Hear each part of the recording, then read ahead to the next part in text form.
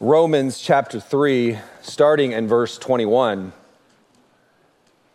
But now the righteousness of God has been manifested apart from the law, although the law and the prophets bear witness to it. The righteousness of God through faith in Jesus Christ for all who believe, for there is no distinction. For all have sinned and fall short of the glory of God.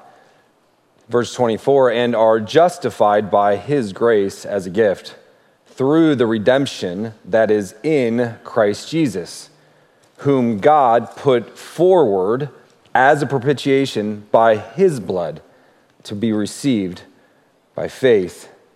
This was to show God's righteousness. Our text today, 25b, this was to show God's righteousness because in his divine forbearance, he had passed over former sins.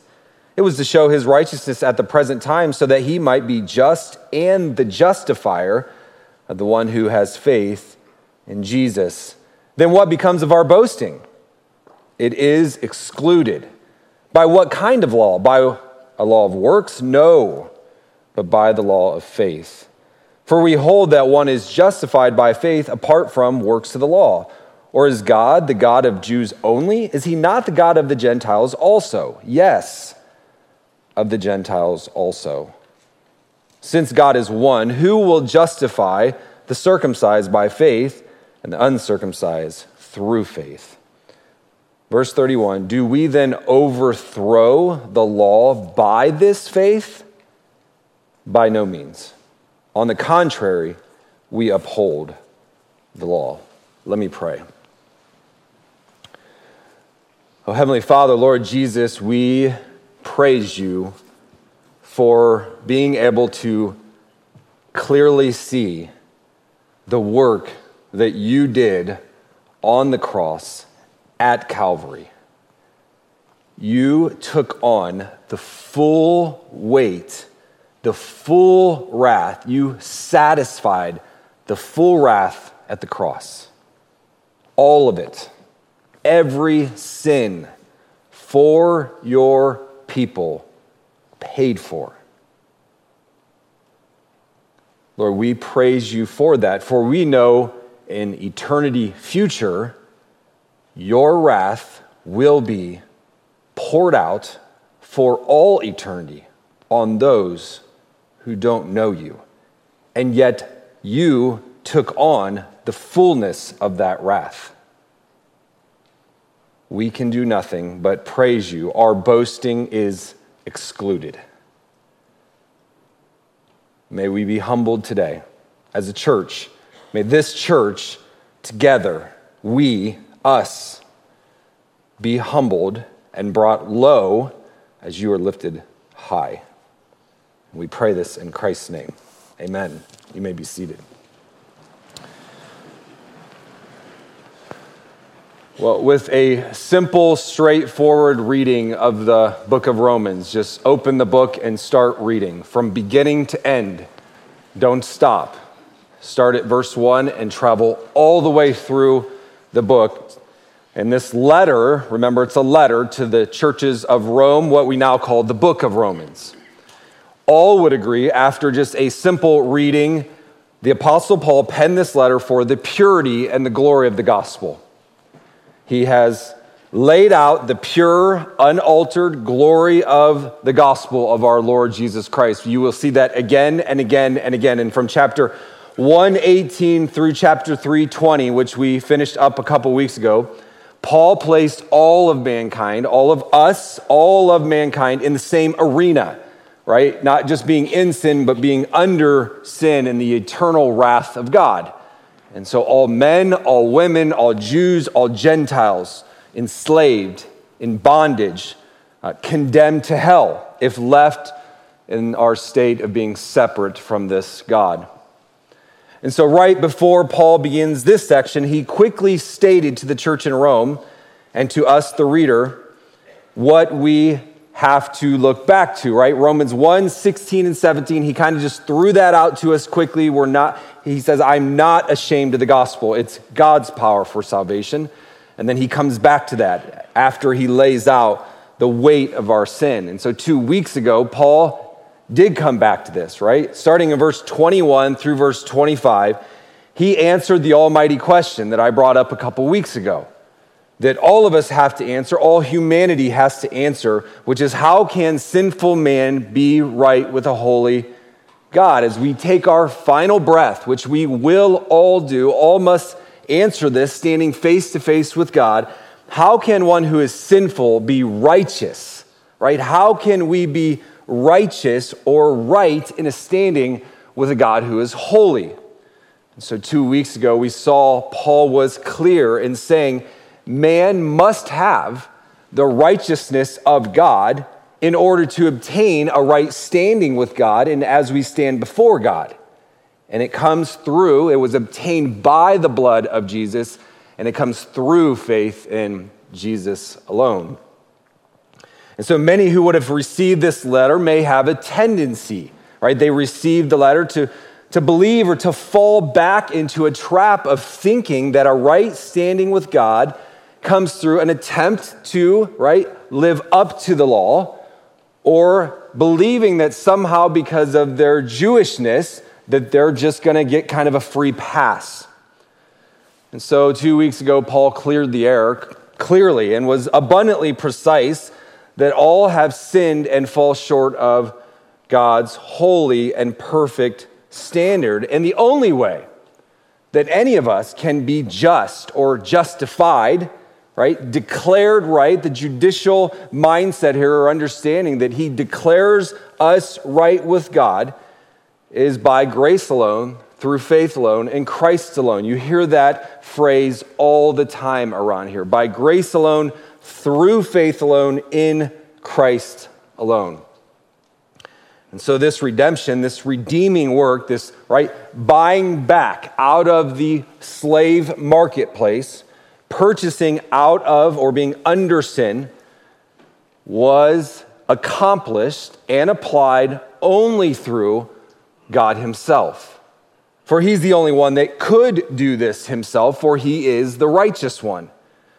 And so Jesus satisfied the wrath of God at the cross and justified us by his own blood. And we see this in texts like Ephesians 2 and confirmation, but now in Christ Jesus, who were once far off, brought near by what? By the blood of Jesus, Christ, the literal blood of Jesus, which we will get into.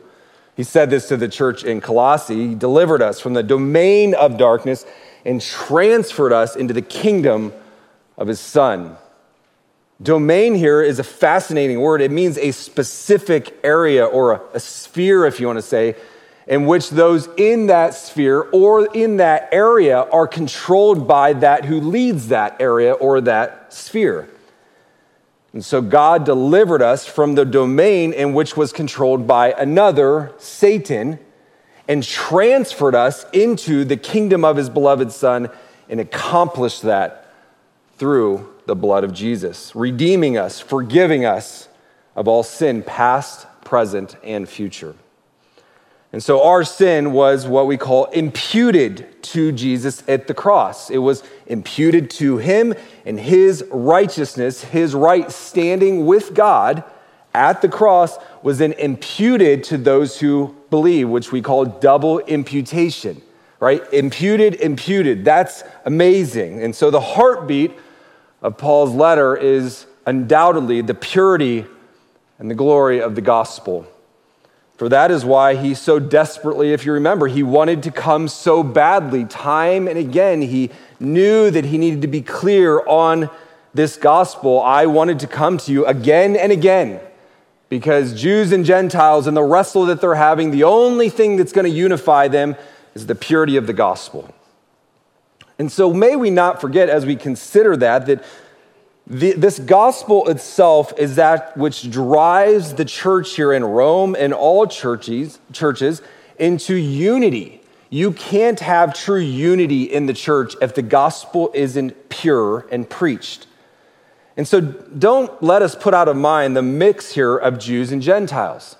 These were real people. This isn't just a letter that the Lord dropped out of the air and gave to us, and then, no, these are not figurative people. These are real people. These are real churches. And we know historically that the racial, if you want to say, an ethnic divide of probably maybe the biggest one in the history of the world between Jews and Gentiles would have had to have been at the forefront of Paul's mind. He knew that there was great potential and great tendency to have division in the church when there's Jews and there's Gentiles coming together. In Rome, remember, they got kicked out, they got dispersed at one point, they come back together, and now somehow they have to figure this out, that they have to come back together in one church with one God, and the only thing that's going to hold them together, because we're fickle, we're sinners, we're humans, by the way, is the unaltered gospel. And so there's a reason why Paul opened this letter, not just saying how eager he was to preach the gospel, but because he knew the gospel is that which is going to hold the church together. That is which we stand and fall upon. If I can just get the clarity of the gospel to them, the true, pure, clear, glorious gospel, which humbles man and brings God high, then they'll stop worrying about all those silly differences of being Jews and Gentiles. So the only thing the church, again, can stand on, which will humble us, and that's my desire today, that it humbles Faith Bible Church and presses us together as lights in a dark world that's watching us, by the way, is Christ and his gospel. And so as a church, as our church more fully understands and comprehends, right, the height, the depth, the width of this gospel, not only understands it, but we actually believe it. It's the core of our church. The more unified this church will be and will become. And so the good news brings humility as we depend on God more, which drives us to him more and drives us to looking outward from ourselves that much greater. We would all agree the Jews and the Gentiles needed to do that. And so with that said, let's continue where we left off last week in verse 25b, where we'll see our first point. God is both just and justifier. This was to show God's righteousness, because in his divine forbearance, he had passed over former sin. So this is pointing back to the obviously previous 5 verses. Man made right with God at the cross, which it says this shows God's righteousness, or it declares, or it gives proof to. So Jesus purchased his people who were under sin through his own blood as he took on God's wrath, which this showed God's righteousness. So the cross displays that he, Jesus, is the righteous one. God is both just and right. He's completely and perfectly pure and right in his character and in his justice. Now remember, as Paul, through the inspiration of the Holy Spirit, pens this letter to the church in Rome, Paul being a Jew himself, we remember his background, he could see, or it appears to me, see potential for having certain questions come up, kind of like a good lawyer. You have to predetermine the things that are going to kind of come at you, and then you have to be ready to give a reasonable defense. And you're a really good lawyer if you go after those before they're even asked of you. I got to experience that many times during that week. And so he could see the Jews having certain questions or thinking to themselves, wait a second. If God is a good God, and if God is a just God, how is it that God somewhat passed over or allowed the sins of Old Testament or Old Covenant saints? And their consequences were kind of just set aside.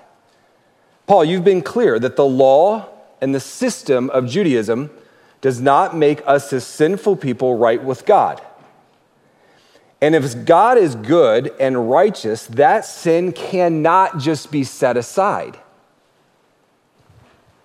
In God's eternal judicial courtroom, forgiveness cannot be paid or given and sin not be paid for. Let me say that again. In God's eternal judicial courtroom, forgiveness cannot be given and sin not be paid for. It's just not the gates of our bondage, the doors were open, and the sin wasn't paid for. You have been clear that through Christ alone and the atoning sacrifice on the cross, God cannot overlook sin. But did God overlook the sins of people under the old covenant? And so there's a sense where Paul's like this, again, good lawyer, ready to answer these questions and this potential that God's righteous character could have been called into question here. And so some may be thinking, just like the prophets of old, where is this God of justice? Where was the God of justice? When we all know, under the old covenant, there were all kinds of injustices that took place. Why was there not justice upon all those in sin under the old covenant, let alone the really evil, wicked ones of those days? We can all read it. Why does it appear that God was silent when the evil Egyptians, let's say, took my ancestors and took them into captivity? For those at some point, right, some of them had faith at some point, and so did their sins of doing that just kind of get a pass? Did God just pass over their sin without penalty and it wasn't actually paid for? Is not Jesus, who is God, the same yesterday, today, and forever? Yes. Christ is a righteous and just God, and he didn't overlook these things, but yes, for a time, he passed them over. It says there, in his divine forbearance, or you could translate that in his divine patience, or in God's divine delay. He delayed official wrathful punishment as he had for a time, yes, passed over. We may recall this in Acts 17, actually. We went over this, verses 30 and 31. The times of ignorance God overlooked, but now he commands all people everywhere to repent, because he has fixed a day on which he will judge the world in righteousness by a man whom he has appointed. And of this he has given assurance to all by raising him, Jesus, from the dead. And so the time of God overlooking refers to the sins committed before the death of Christ, from Adam up to Christ. Even Abraham, who we know, which we'll see actually next week, believed God and God declared him righteous. Wait, how was Abraham's sins dealt with? Was there not wrath on his sins? How did God deal with his sins? Well, the London Baptist Confession of 1689 states this: the price of redemption, and I'm not sure if this is on your screen, if not, just listen, was not actually paid by Christ till after his incarnation. Yet the virtue, efficacy, and benefit of it was imparted to the elect in every age since the beginning of the world, in and by those promises, types and sacrifices that revealed him and pointed to him, Jesus, as the seed that would bruise the serpent's head and the lamb slain from the foundation of the world. Yes, he is the same yesterday, today, and forever. In other words, Christ's death, burial, and resurrection in time covered the sins of Old Testament saints, those who had faith alone in Christ alone, including Abraham, which again we'll get into next week. Jesus' death satisfied, fulfilled God's wrath, and took on the full weight of God's wrath, the completeness of it at the cross. And so this covered their sins entirely and completely. And yes, Old Testament saints, Old Covenant saints, too can stand righteous before God because of the sin that was paid for at the cross. We know under the Old Testament, the Old Covenant system, that that sacrificial system, the blood and bulls of goats, was impossible to take away sins. We see that in the book of Hebrews. Old Testament stains, if you want to say, or sins, we can't stand on those things, and that was said in the book of Hebrews. Actually, if you would turn with me there real quick to Hebrews chapter 10. And while you're turning there, he is making an argument here that would be brought up by Jews in particular. Why is those people's sins, my ancestors' sins, how were their sins paid for? Did you just give them a pass? Hebrews chapter 10, look at verse 9 with me.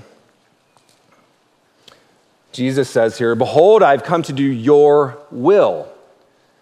He does away with the first in order to establish the second. And by that will, we have been sanctified through the offering of the body of Jesus Christ once for all, under the old covenant, under the new covenant.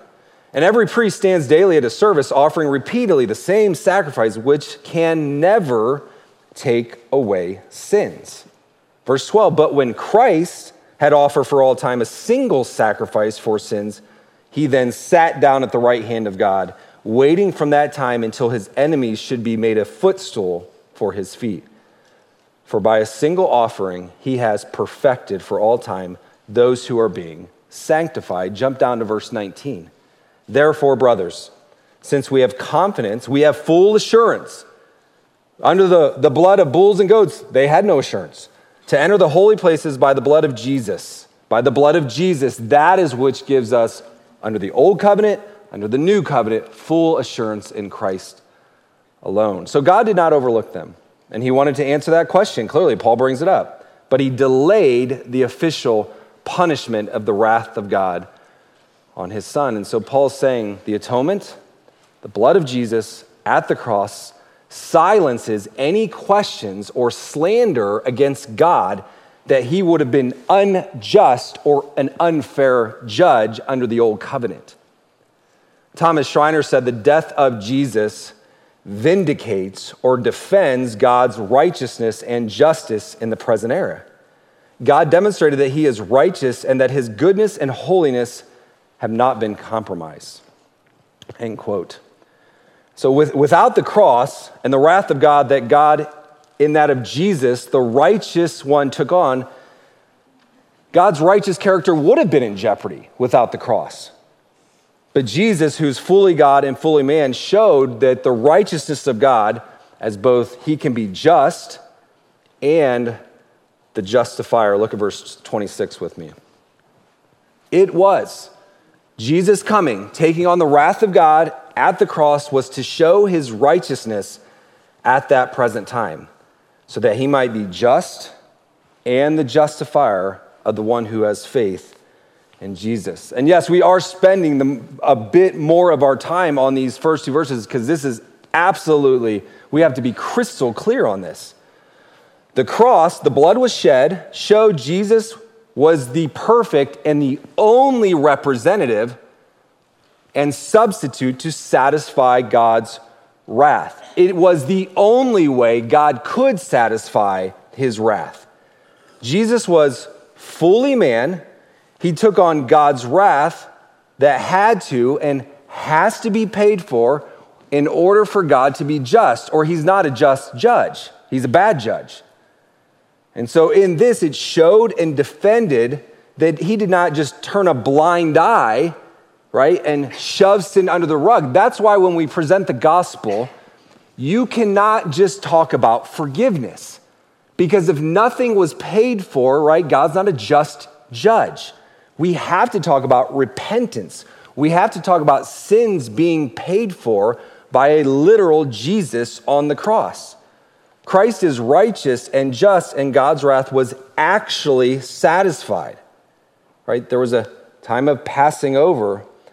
But because Jesus was not just God, but was fully man, the wrath of God then was fulfilled on the sins of men, and in turn, God's righteous character or his pure character was upheld by what he did. But also, because Jesus is fully God, he then can rightly, he has then the license, if you want to say, he is allowed to, because he is God and he's not just man, to then declare those who are justified. He has every right to be just and the justifier. He's not just, he's allowed to then declare.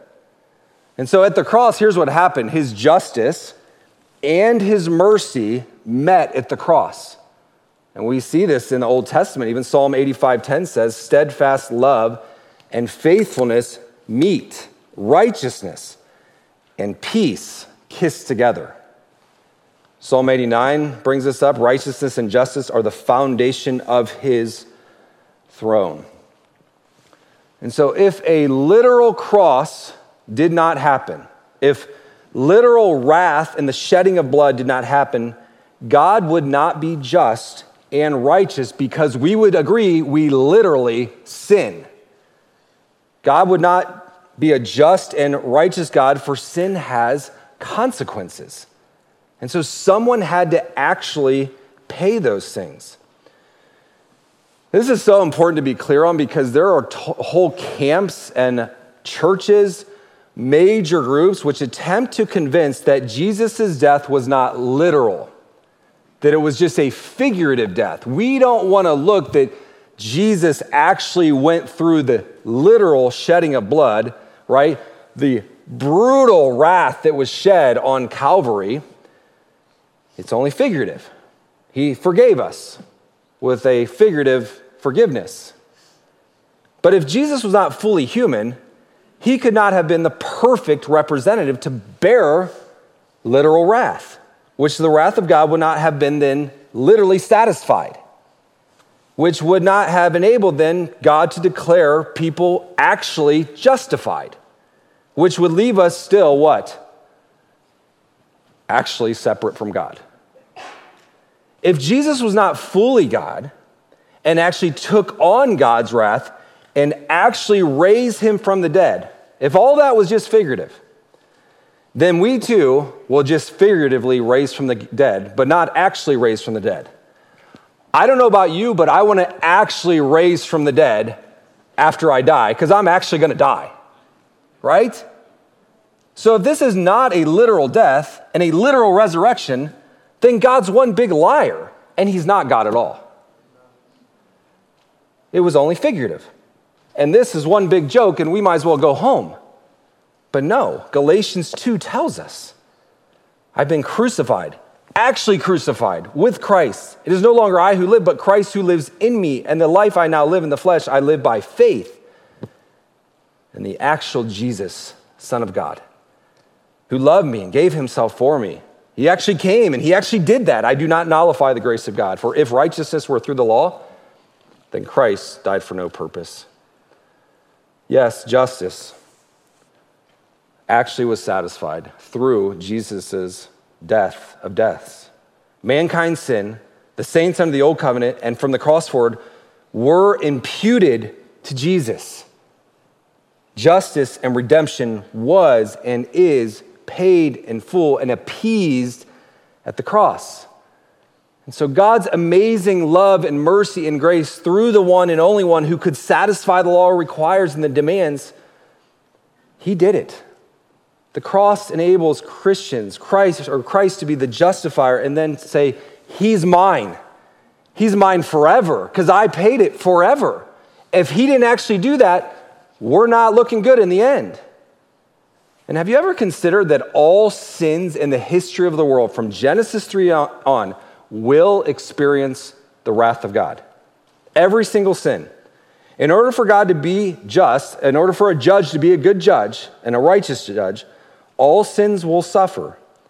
For those who by faith alone, by grace alone, and Christ alone, Jesus paid it all.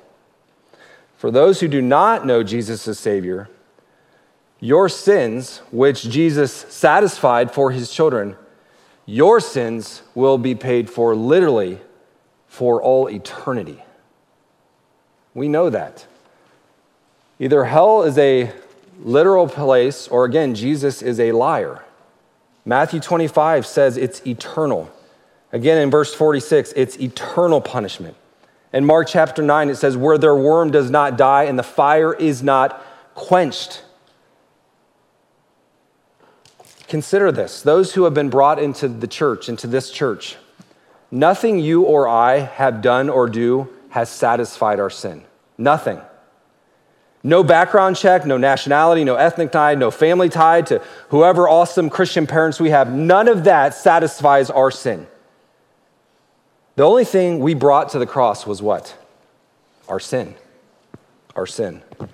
The only thing that was brought to the cross was our sin. The only thing that brought us into the kingdom was Christ. And so due to the fullness of depth of understanding the gospel, which I did not exercise today, and none of us will exercise the full understanding, the glory of the gospel of Jesus Christ. But in response to this, Paul says, what in the world do you think you have to boast in, Jews and Gentiles? What do we have to boast in, church? Look at verse 27. Then what becomes of our boasting? It's excluded. That's a really strong statement. No more, guys. Stop thinking highly of yourselves because you're not anything without Christ. By what kind of law? By a law of works? No. Why are we not getting it? Again, I'm speaking here like he's speaking to them. But by the law of faith in Christ. For we hold that one is justified by faith apart from the works of the law. You know, we live in a world since Genesis 3 that mankind wants credit for everything and anything. It's our nature. We all want recognized, right? We all want pats on the back. We all want trophies. By the way, young people in here that want trophies, like we don't stop wanting trophies as we get older because we have that sin nature. It's just we hide the trophies. They aren't like out there as much. We just kind of mask them a little bit and we do it in creative ways. Trophies matter to us for some reason. We have invisible trophies as we compare career accomplishments and our kids. We compare bank accounts and even our bodies. We not only compare, we want others to know that what we have accomplished and how we've accomplished it and how much effort we put into it. We want people to know these things because of our sin. And Paul says, church in Rome, Jews and Gentiles, the understanding of your rightness with God, who declared you righteous, why would we boast if you really actually understand this? For it was no effort of you doing anything. If you're boasting, may I ask what you're boasting in? Jews, I hope you heard me when I asked you if you were any better off. Are we clear on this? It's not by the law of works. And then Paul answers his own question there in Romans 3. You can see it, I think. No, not at all, for we have already charged all are under sin. I hope there's not an ounce of pride in you. Remember verse 10, none is righteous, no, not one. Gentiles, were you listening? Church, right? Church, Jews and Gentiles in the same church. Jews, are you listening? Gentiles, were you listening? In verses, right, chapter 1, verses 18 to 32, suppression of the truth, dishonoring God, unthankfulness, thought you were wise, you were actually a bunch of fools. Sexual immorality was running wild amongst you guys. You were filled with a manner of unrighteousness, evil, deceitfulness, your gossip, slanders, all of these things that he runs through. And then in 1 Corinthians, remember, he says, and such were some of you. Jews and Gentiles, church in Rome. Why are you boasting? Why are you having dissension? Why do you think you're better than each other? He says it's excluded in the gospel. And what we look like in our abilities, in our accomplishments, in who we know, all that has to be laid aside, and we come in naked, if you want to say, into the church, and we have nothing to boast in. All we do is we stand in one big circle, we face each other, and ultimately we face the king in the middle of the circle because we have nothing to offer. It goes along with a song called All Sufficient Merit that I think you can see on the screen. I'm not going to read the entire thing because of time. But in it, you see there, my righteousness I forfeit, right? The law could never save any of us. It is done. It is finished. No more debt I owe. Paid in full, all sufficient merit, now my own because of what he did. I lay down my garments, anything, any empty boast. Good works, all corrupted. But I'm just dressed in my Lord Jesus. His righteousness is mine.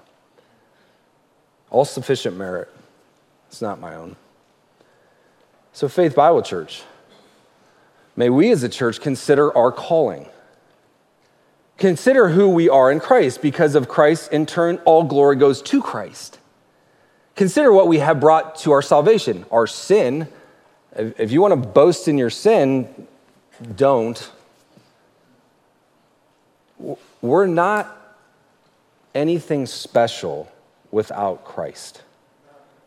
At the end of the day, we are standing right beside, as Solomon told his sons, without him, you're all nothing, and this is all vanity. Paul told that to the church of Corinth when they were a mess. Would you guys consider your calling? There weren't a bunch of you guys who were wise. That's what John read. You weren't anything special. You weren't noble. Did you pick what time period you were born into or what family you were born into or what advantages you have? No. I couldn't laugh, but as I was reading Charles Swindoll in this section, and he read these lyrics, imagine this, if we sang these lyrics in heaven. When we've been there 10,000 years, being paid for our hard-earned fun, we've no less days to sing our praise and boast of all that we've done. You know what? We laugh at that, and I think I heard Terry. How could you not, right? We laugh at that, but sad to say, there are lots of churches out there that sing songs kind of like that. Paul said again in Galatians, far be it from me to boast except in the Lord Jesus, by which the world has been crucified to me and I to the world. If anyone could boast, it could have been Paul, the Jew of all Jews. We're new creatures, new creation, with new hearts, under the Lord. We bring nothing to the table. We have nothing to offer. You know, it's kind of like I was thinking being invited over for dinner, a large group of people eat the meal that was presented, and you were invited over and you try to somehow take credit for that which you didn't prepare. Or you take credit for the food which everyone's raving about, and you don't point to the actual chef who prepared the food. You point to the one who created you don't point to the one who created this amazing meal and dessert, but you want some sort of credit for it, even though you had nothing to do with it. Verse 28, for we hold that one is justified, right, by faith, apart from works of the law. We stand alone on faith in Christ alone, being made right with God by Christ alone. And so when we are boasting, and boasting, we don't use that term nowadays, I realize that. Like, I don't tell my kids, hey, stop boasting. Okay, we don't use that. But when pride creeps in, where do we look? Inward and downward. Our faith in Christ, paired with considering and thinking upon the gospel, it should drive us collectively, as a church, to humble ourselves, to come to our knees, and to be looking upward towards him and outward towards one another. Our posture as a church should be upward and outward towards one another. We should be on the lookout, if you want to say, all the time, outward and upward to please our King, who looked, by the way, he humbled himself and came downward and died. And so we look. True unity of the church only happens when we have the gospel at the forefront of our mind. Our God is one. As he begins to wrap up this section, he reminds them who this God is again. Verse 29. Or is God the God of the Jews only? I can't help but think there's a bit of sarcasm here by Paul. So Jews, you think he's just God of you guys? You think you're actually that special? Is he not the God of the Gentiles also? Yes, of the Gentiles also. In other words, Faith Bible Church, is he just the God of us, or us, or us, or is he the God of us? Since God is one, who will justify the circumcised by faith and the uncircumcised through faith? Jews and Gentiles, our God is the God of the Gentiles and the Jews. Right? Jews and Gentiles, our God, Paul is saying, is the God of the Gentiles and the Jews. He's restating in many ways what he has pressed home so hard. Again, we look at this letter to the Romans as the purity of the gospel, and it is.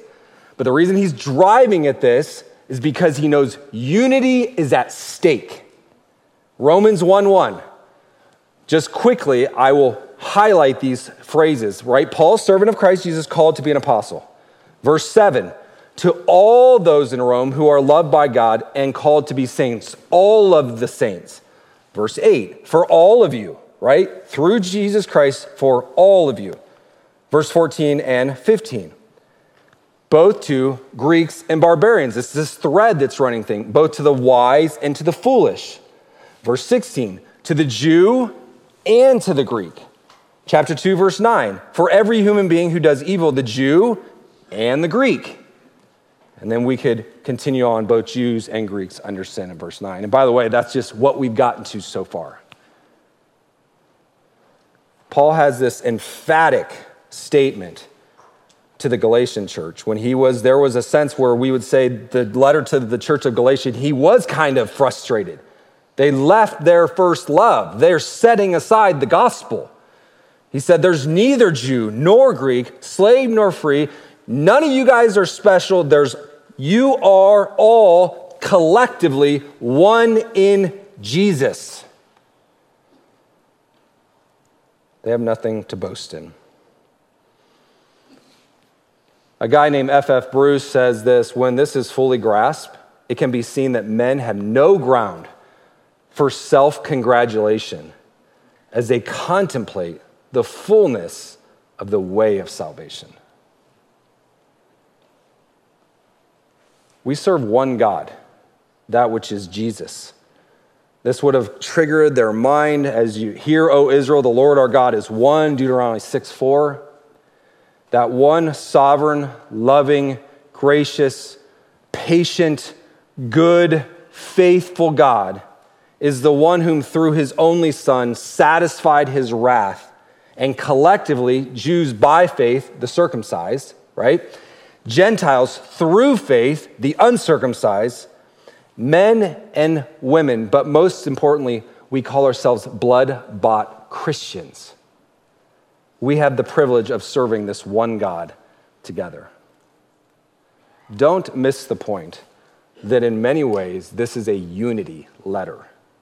It is a gospel letter, but it is a unity letter driving them to understand what Jesus did, which humbles them and brings God high. The doctrine and clarity and purity of the gospel, Paul continues to press. Justification by faith alone, in Christ alone, should humble every single person sitting in this room and standing. Believing this brings this. One God, we in turn look outward, we set our petty differences aside, and we run after each other because that glorifies the King. We should be together rejoicing, as Paul will in Romans 5. Watch how many times Paul says we or us in this. Therefore, since we, the church, have been justified by faith, we have peace. He doesn't say you individually, no, we. Verse 2, through him we have also obtained access by faith into this grace. And we stand together. We rejoice in hope. We rejoice in our sufferings. Hard things are going to happen. We come together. We call out to one another. We encourage one another. Endurance, right, together produces character, right? It produces hope together. Our hearts are together, our hearts. The Holy Spirit who's been given to us. And sad to say, we live in an individualized culture that our faith in the Lord Jesus Christ feels like we have to run this race alone. And Paul says, stop doing it, by the way. Together, we rejoice. And he finishes with, do we overthrow the law by this faith? Do we overthrow by setting like the law doesn't matter? Why did we even have the law? We studied that already. He says, by no means. We actually uphold the law. Because the law was never meant to be upheld by our works. For some reason, the law has been a confusing thing. I'm not sure where it happened in history, but the law was never meant to be the gospel. It was always meant to point us to the one, Jesus. As I stated 2 weeks ago, somehow we've misunderstood this. I'm not saying we, this church, but the general understanding it wasn't meant to live up to, for we can't live up to it. The law is simply a reflection of God's holy standards, which are impossible for mankind to live up to. Putting the law out there everywhere does not make anyone right with Jesus. It simply reveals how far they are from Jesus. Galatians 3, so then the law was our guardian until Christ came in order that we might be justified. It points us to the King. Christ didn't come to abolish the law. He's the only one who could fulfill the law. The representative, the fully God-man. We cannot be justified in the law. We cannot live up to the law. That's why we depend on the one who did live and fulfill the law. He said this 2 weeks ago, by the works of the law, no human being will be justified. So the law just reveals to mankind how far away we are from the lawgiver. And so as we, by God's grace, have faith in the one who did fulfill the law, God places his Spirit in us, and then we uphold the law as we respond to the amazing grace that God showed us together as a church. Romans 8, and we'll end with this. There is therefore no condemnation for those who are in Christ Jesus. Christians sitting here. The law of the Spirit of life has set you free in Christ from the law of sin and death. For God has done what the law, weakened by the flesh, could not do. You guys can't do it. I can't do it. He sent his Son in the likeness of sinful flesh, and for sin, he condemned sin in the flesh, in order that the righteous requirement of the law might be fulfilled in us, his church, who then walk not according to the flesh, but in oneness according to the Spirit. And so God in his goodness and kindness, nothing of ourselves, save us from our sins, all tribes and tongues. Guys, I hope we walk out of here understanding not just the gospel, but what Paul is pushing this church to, which is oneness. He's not just throwing the gospel out there and says, go your own way now. No, he's saying, if you understand this thing, you go this way together. If you're sitting here and do not have faith in Christ alone and what he did at the cross, those sins will be paid for in all eternity. I say that in the most loving, begging way. You need Jesus. You can't do it. You cannot live up to the law. You are separate from a holy God. And the wrath that was satisfied on the cross, it's somehow impossible for my mind to understand that for all eternity, God's wrath will not be satisfied on those who don't know Christ. Let's pray. Lord Jesus, we praise you. I pray this church, continues to be humbled. Lord, not in a humiliating way, but humbled, brought low, recognizing that we are nothing without you and what you did at the cross. May we be a church that embraces collectively us, we are Lord Jesus. And then we live out from that.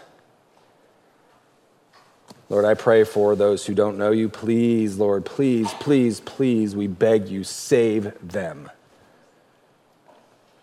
We pray all this in Christ's name. Amen. Just a reminder that today John will be in the meet and greet, and so he will be there to greet you and hopefully have an opportunity to have gospel conversations with you. And I think it only makes sense to end with, obviously, a verse that we all know, I think, very well, right? But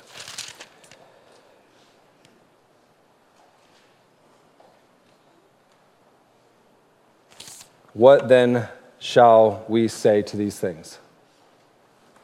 Be reminded, if God is for us, and he is, who can be against us? And so I pray as we leave here today Remember, God is for us. He paid it at the cross. Let me pray quickly and you are dismissed. Lord, thank you again. We praise you are for us. For if you're against us, that is a scary thing. So thank you. We pray this in Jesus' name. Amen.